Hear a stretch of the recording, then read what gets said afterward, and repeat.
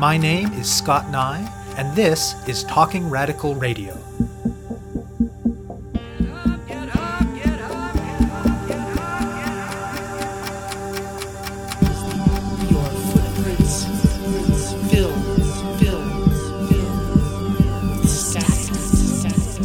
There's just so much potential in this kind of format to bring people who aren't in social movements, who are just regular community members, into different social movements. What I did learn, though, is that the issues of capacity are just really important. That's the voice of Andrew Wincher, today's guest on Talking Radical Radio.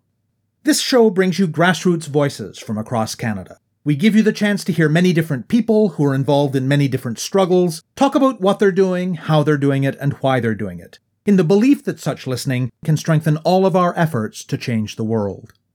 Wincher is the director of a project called the Parkdale Free School.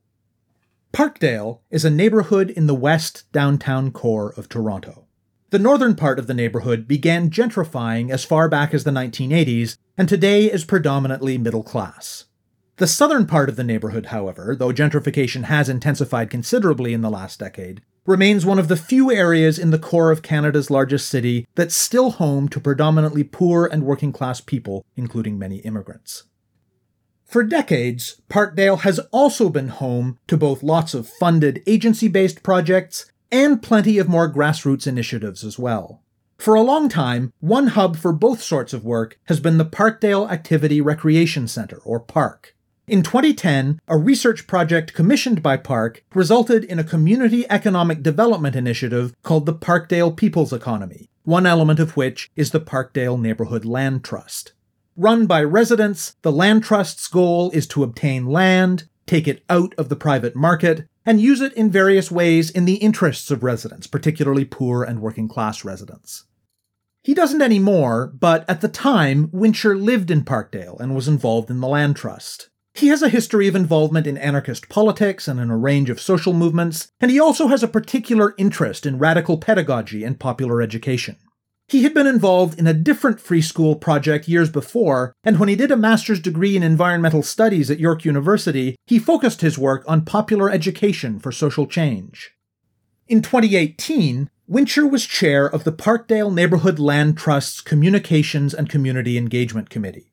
Each year, that committee would take on a new major project. Given his history, when one of the committee's very active members suggested that they start a free school, Wincher was strongly in favor.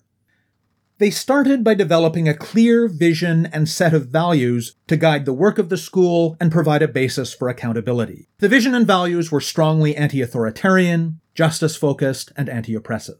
They developed a basic picture of how the practical side of classes would work. Outreach was not a problem, given that the Land Trust was already strongly embedded in existing networks in the neighborhood, and they designed a few initial classes that they could offer, and put together some resources to help folks who had never done any teaching before design their own classes. Wincher says that at the start, he had two complementary but distinct visions for the kinds of education that might happen at the Parkdale Free School. One was very much about creating a space for grassroots groups and movement organizations in the city to engage with Parkdale residents. This has happened to an extent, but not as much as he had hoped. Activists and organizers from the city's social movements have been interested in principle, but most have just not had the time or energy to spare to do it. The other vision, the one that's proven to be more successful, was of community members educating each other about whatever they happen to be interested in. It's not quite as simple as that. Despite efforts to counter this, people from the middle-class northern part of the neighborhood remain overrepresented both in offering classes and in taking them. But the mixture of a broad and quirky mix of topics, with significant success in creating learning spaces shaped in non-trivial ways, not just by facilitators, but by learners sharing their voices and experiences, has resulted in an approach to learning that Wincher regards as very much liberatory. Courses offered by the school so far have included Israel-Palestine 101 by members of Independent Jewish Voices, a course on repairing your own devices and on the politics of the right to repair, radical land stewardship, yoga, unpacking masculinity and patriarchy, housing activism, community planning, bird life in Toronto, and lots more. Things have slowed down considerably during COVID, but they're looking forward to a return to in-person learning in the not-too-distant future. I speak with Wincher about popular education, radical pedagogy, and the Parkdale Free School. My name is Andrew Wincher. I'm the director of the Parkdale Free School, which is a grassroots initiative to allow community members to share their knowledge and lived experience in a safe, inclusive, and anti-oppressive setting. My political background is in anarchist politics. Once I got back to Toronto in early 2012, I was really interested in a free school that had been getting going for a few months by that point and just saw how I could get involved. It was not too successful, but I made some lasting friendships out of even that experience. And it just kept me so interested in the idea of radical education and that really intensive work of just introducing people to radical ideas, social justice, organizing in general. I got involved in Upping the Ante, which is an anti-capitalist social justice journal based here in Toronto for a while. And then during my master's at York University from 2014 to 2016, I did a lot of work on popular education for social change. So coming out of that experience, I was really excited at the opportunity to get involved in another free school that could really allow for that very participatory, immersive type of education. Tell the listeners a bit about Parkdale. Parkdale is located in the west downtown core of Toronto. It's a very unique neighborhood. It's becoming less and less so, even during COVID, but it was one of the last bastions of immigrant landing pads in the downtown core of Toronto. Because of its history of redevelopment, which in the southern edge of the neighborhood had led to a lot of inexpensive housing stock, it was still a place where a lot of immigrants could land. It was also the home of a lot of psychiatric survivors who had come to the neighborhood after the deinstitutionalization of CAMH. That's the Center for Addictions and Mental Health. In the 1970s, and had made their home there. So it's a neighborhood with a really rich history of working class identity, immigrant identity. And especially when I moved there, which would have been in 2012, it was already a place that had gone through several waves of gentrification. But at that point, a lot of that gentrification had been focused on its northern part. That part of the neighborhood had been gentrified starting in the 1980s. When I came to the neighborhood, gentrification was really starting on the southern end of the neighborhood. South of Queen Street, 45% of the residents live below the low-income cutoff line, compared to 25% or something like that in the rest of Toronto. 91% of the housing stock is rented. It's a huge landing pad for Tibetan immigrants, Tagalog speakers, Spanish speakers, Vietnamese speakers, Tamil speakers. So it's a real dividing line in terms of the experience of residents of Parkdale south and north of that dividing line. That's starting to change now because of huge corporations that are starting to kick and displace a lot of these immigrant and lower income residents out of the neighborhood. How did the Parkdale Free School get started? The Parkdale Free School has its roots in two other initiatives that had gotten started around 2012, 2014. The first is the Parkdale People's Economy. So that emerged out of work that was being done to look at the relationship between food security and gentrification. And a whole bunch of different service providers and community groups got together and started to think about, okay, we need a real movement for decent work, food security. They started this whole initiative that was kind of an umbrella for a lot of different working groups inside of that. Out of that initiative came the proposal that what we also really needed was a neighborhood land trust, a community land trust. So the Parkdale Neighborhood Land Trust got going around 2014. It was incorporated as a nonprofit. And the whole point of the Community Land Trust was to set up an organization that can essentially take land out of the private market, safeguard it for community use. And the whole organizing structure it is meant to be involving and very inclusive of the community itself. So community members are supposed to sit on the board, make the decisions about how land gets redeveloped, how it's used. That initiative was extremely successful, had a lot of enthusiasm around it. So far, it's acquired 2 properties. The Free School emerged out of the Land Trust. It was part of the Communications and Community Engagement Committee. Each year, that committee would take on a new project. And a really active local community member named David Ross proposed in a meeting in summer 2018 that the next big initiative should be a free school. I was chairing that committee at that time. And of course, I was super excited at the idea. And we just ran with that possibility. We started by creating a vision and values for the school that was vetted by the larger committee and got input from all kinds of different stakeholders. And then by that November, we started classes. The local interest in it was amazing. The first class was actually one I was running. It was so successful that we actually had to do an overflow class because there's just so much interest that we couldn't fit everybody in a room. And since that, we programmed 40 free classes. So it's been a really tremendous success. Talk more about the nuts and bolts of getting the free school up and running. Luckily, because we were so closely intertwined with the Land Trust and actually a project of the Land Trust, what that allowed for was we could really bank off of their existing work with social media, with having their own existing networks to really reach an audience. So that was a huge piece that I'd seen not work in earlier free schools where so much work had to go into the outreach element. So in this case, that was a huge piece that we could just set aside that we didn't have to worry about. In terms of the vision and values itself and where that came from, I really came in with a strong anarchist focus because that was what my politics were. I literally took a lot of the text quoted from an earlier free school that I wasn't a part of called the Anarchist Free School that started in 2010, brought that same language in and just said, you know, we're inspired by this earlier model and this is what we stand for. I was expecting pushback, but people were really enthusiastic. People really thought it was a great idea. And from there, we just laid out some basic parameters. Classes should promote social, cultural, or economic diversity, land as a commons, community ownership of land, democratic struggles for social justice.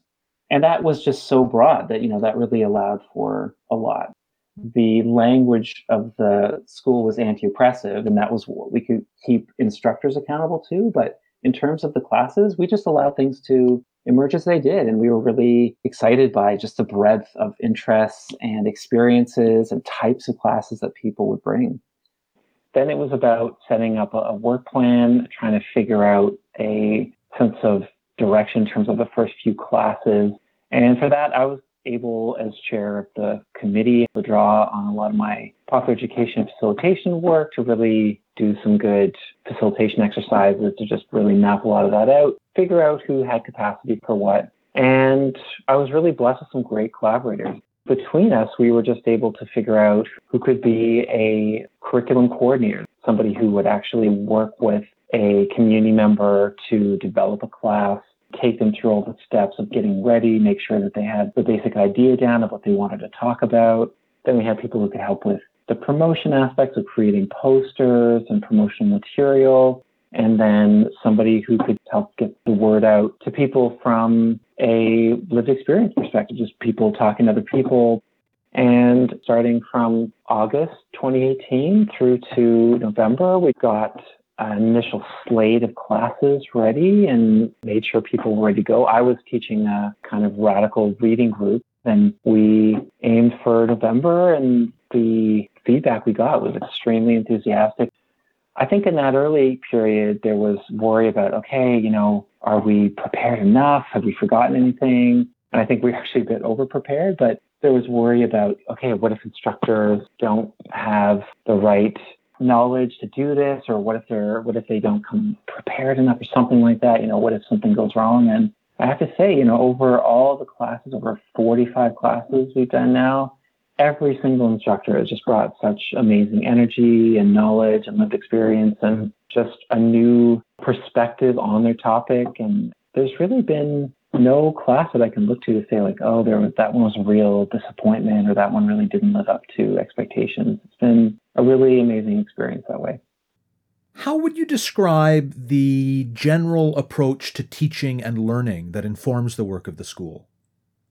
When we started, I think that there were really two basic parts to the educational piece. On the one hand, I was really eager to find ways to bring different social movements around Toronto and the larger Ontario region to the school and find ways to let people in Parkdale and the neighborhood land trust community and the people's economy community, let them know about what was going on in Fight for 15 or Standing Up for Racial Justice or all these different groups throughout the city, and find ways to support those existing movements and create those kinds of community bonds and let people know what those initiatives were all about. And on the other hand, it was really about experiential learning and really making space for community members and people in different networks to find ways to share what they knew and just make space for that kind of really unique personal education happen. And sharing of histories, local history happened all the time. Over time, it was the latter part that really won out, that core understanding of people getting in a room. This was before COVID. Finding out who was in the room, having somebody who brought this particular topic, and then seeing who was there and how people responded. And the audience would be such a big part of the educational experience in those classes, bringing their own lived experience, their own history of what had been going on in the neighborhood. Now, whenever a new class is actually going, I always recommend to instructors, leave a lot of time, under-prepare for the classes.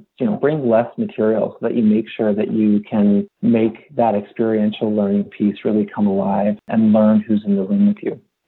What kinds of classes has the Free School offered?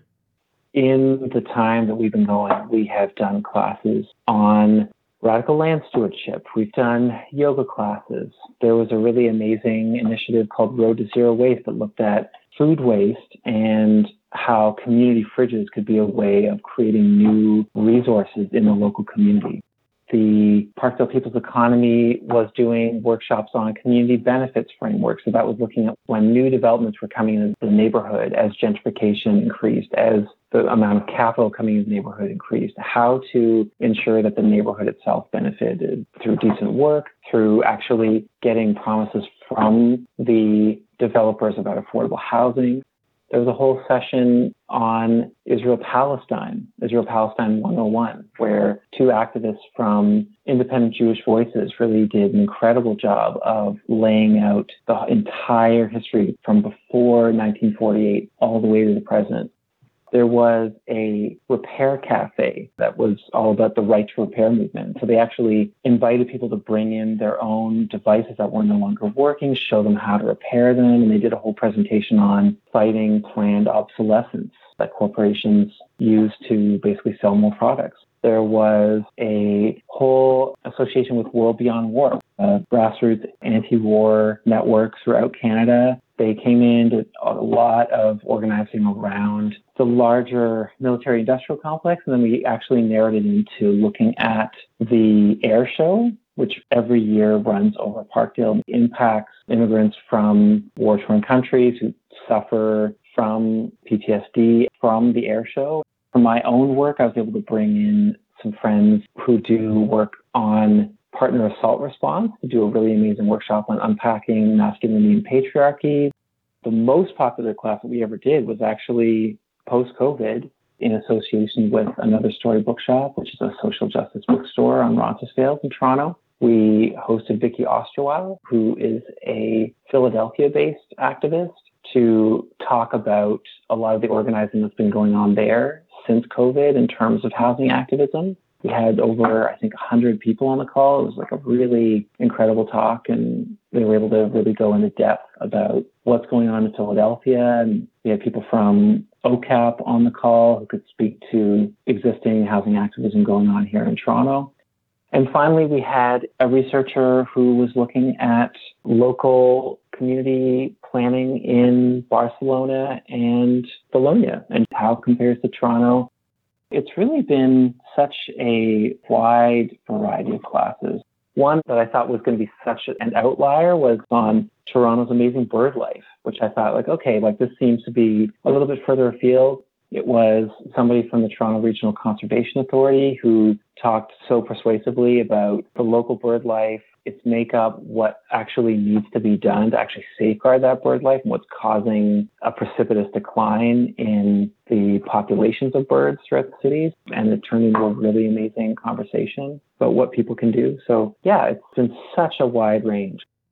What can you say about who the teachers or facilitators have tended to be, and about who the learners or participants have tended to be? In terms of the instructors, that's been such a range. At the beginning of the school, as we were starting to get going, there was a real desire to really engage with South Parkdale. As I was explaining before, South Parkdale is much more immigrant heavy, a lot more ESL learners, and a lot more working class presence there. At the beginning, we really wanted to try to find ways to make the school as inclusive as possible and to really bring the South Parkdale community into the school, both as instructors and as audience members. And I have to say, over the time, it's been much more North Parkdale that's been involved. That has been both in terms of capacity to teach. It does require time to be able to develop a class. It can be challenging.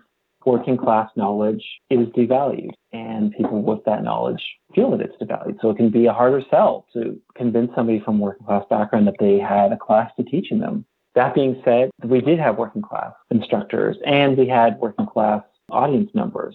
But in terms of the larger trends, what I would say is that a lot of the instructors would tend to come from either different social movements or social organizations, social service providers who were providing class, or they would come from the networks of PARC, that's Parkdale Activity Recreation Center, where a lot of the classes were based, or they would come from the networks of the land trusts themselves or the people's economy. But in terms of types of expertise, it was just really so different, such a wide variety. So in terms of the audience members, again, what we found is that the audience would skew towards North Parkdale, so that's more middle-class people, overrepresentation of white Torontonians. But again, there would be so many exceptions to that, of people who would really come bring incredible perspective, for instance, from a psychiatric survivor background in Parkdale, someone who would bring a immigrant working class Grenadian perspective to things, but that was so much a part of the school. So those would be the two main trends that I would talk about. Otherwise, each class, an instructor would also be bringing from their own networks. How has COVID changed things for the school? COVID has changed things dramatically. For a lot of 2020, the school was really inactive. I was, and my main collaborator as well, were just thinking like, okay, Zoom calls, are people really going to be interested in this? Are people really going to want more online learning? So there were a lot of gaps in 2020 in terms of classes. And what we found in terms of virtual programming now over Zoom is that the community feel, which was so much a part of the pre-COVID experience, has shifted dramatically. So now, because how people will be hearing about things is just in a virtual way, it'll be an international audience. It doesn't take away, but it shifts the types of voices that you'll get on a call away from a very specific community to a much more broad national, international, city community. So, in light of your experience working with the Parkdale Free School, what would you say now about the relationship between this kind of grassroots pedagogical work and broader social movements and efforts to create social change? What is that relationship, and what can that relationship be? A really good example of the experiential learning piece that I personally got so much out of and really just typifies what makes the Free School so special and was a really successful class. We did a session back before COVID with a member of the Catholic Workers Movement in Parkdale, Jim Loney, who actually lives in South Parkdale. The Catholic Workers Movement actually opened their house up and did a session in their front room talking about what the Catholic Workers Movement was in general, the history of it. And I mean, for myself, I didn't actually know too much about the Catholic Workers Movement in general, and definitely didn't know that there was a whole group in Parkdale who'd been doing this like hardcore anarchist Catholic organizing since the 70s. But I saw people in that room who also didn't know, just suddenly make associations and see their community members. And there was a really incredible sense of, just discovery. And there were actually people making connections to different initiatives that the Catholic Workers Movement had done in the neighborhood. Like, oh, I remember that. I lived on that corner. And to see people make those connections was a really special class. And I remember that in particular being like, yes, this is exactly what this kind of educational organizing can be about.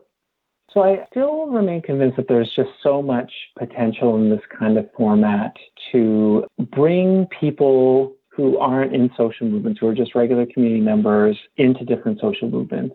What I did learn, though, is that the issues of capacity are just really important to keep in mind. So I came in with a lot of excitement thinking like, okay, I'm going to talk to my friends in 5C15. I'm going to get people from Surge, and there's going to be all these great presentations that people are going to know about all the amazing organizing that's going on in the city. And it's not that people in different movements didn't think it was a good idea or anything like that, but, each organization would have their own initiatives that they're working on and their own outreach and their own supporters. And doing that hard general educational piece, that would be the lowest priority. And it would be a hard sell to get people interested, unless there was somebody who was really eager to take that on. And we did have cases of that.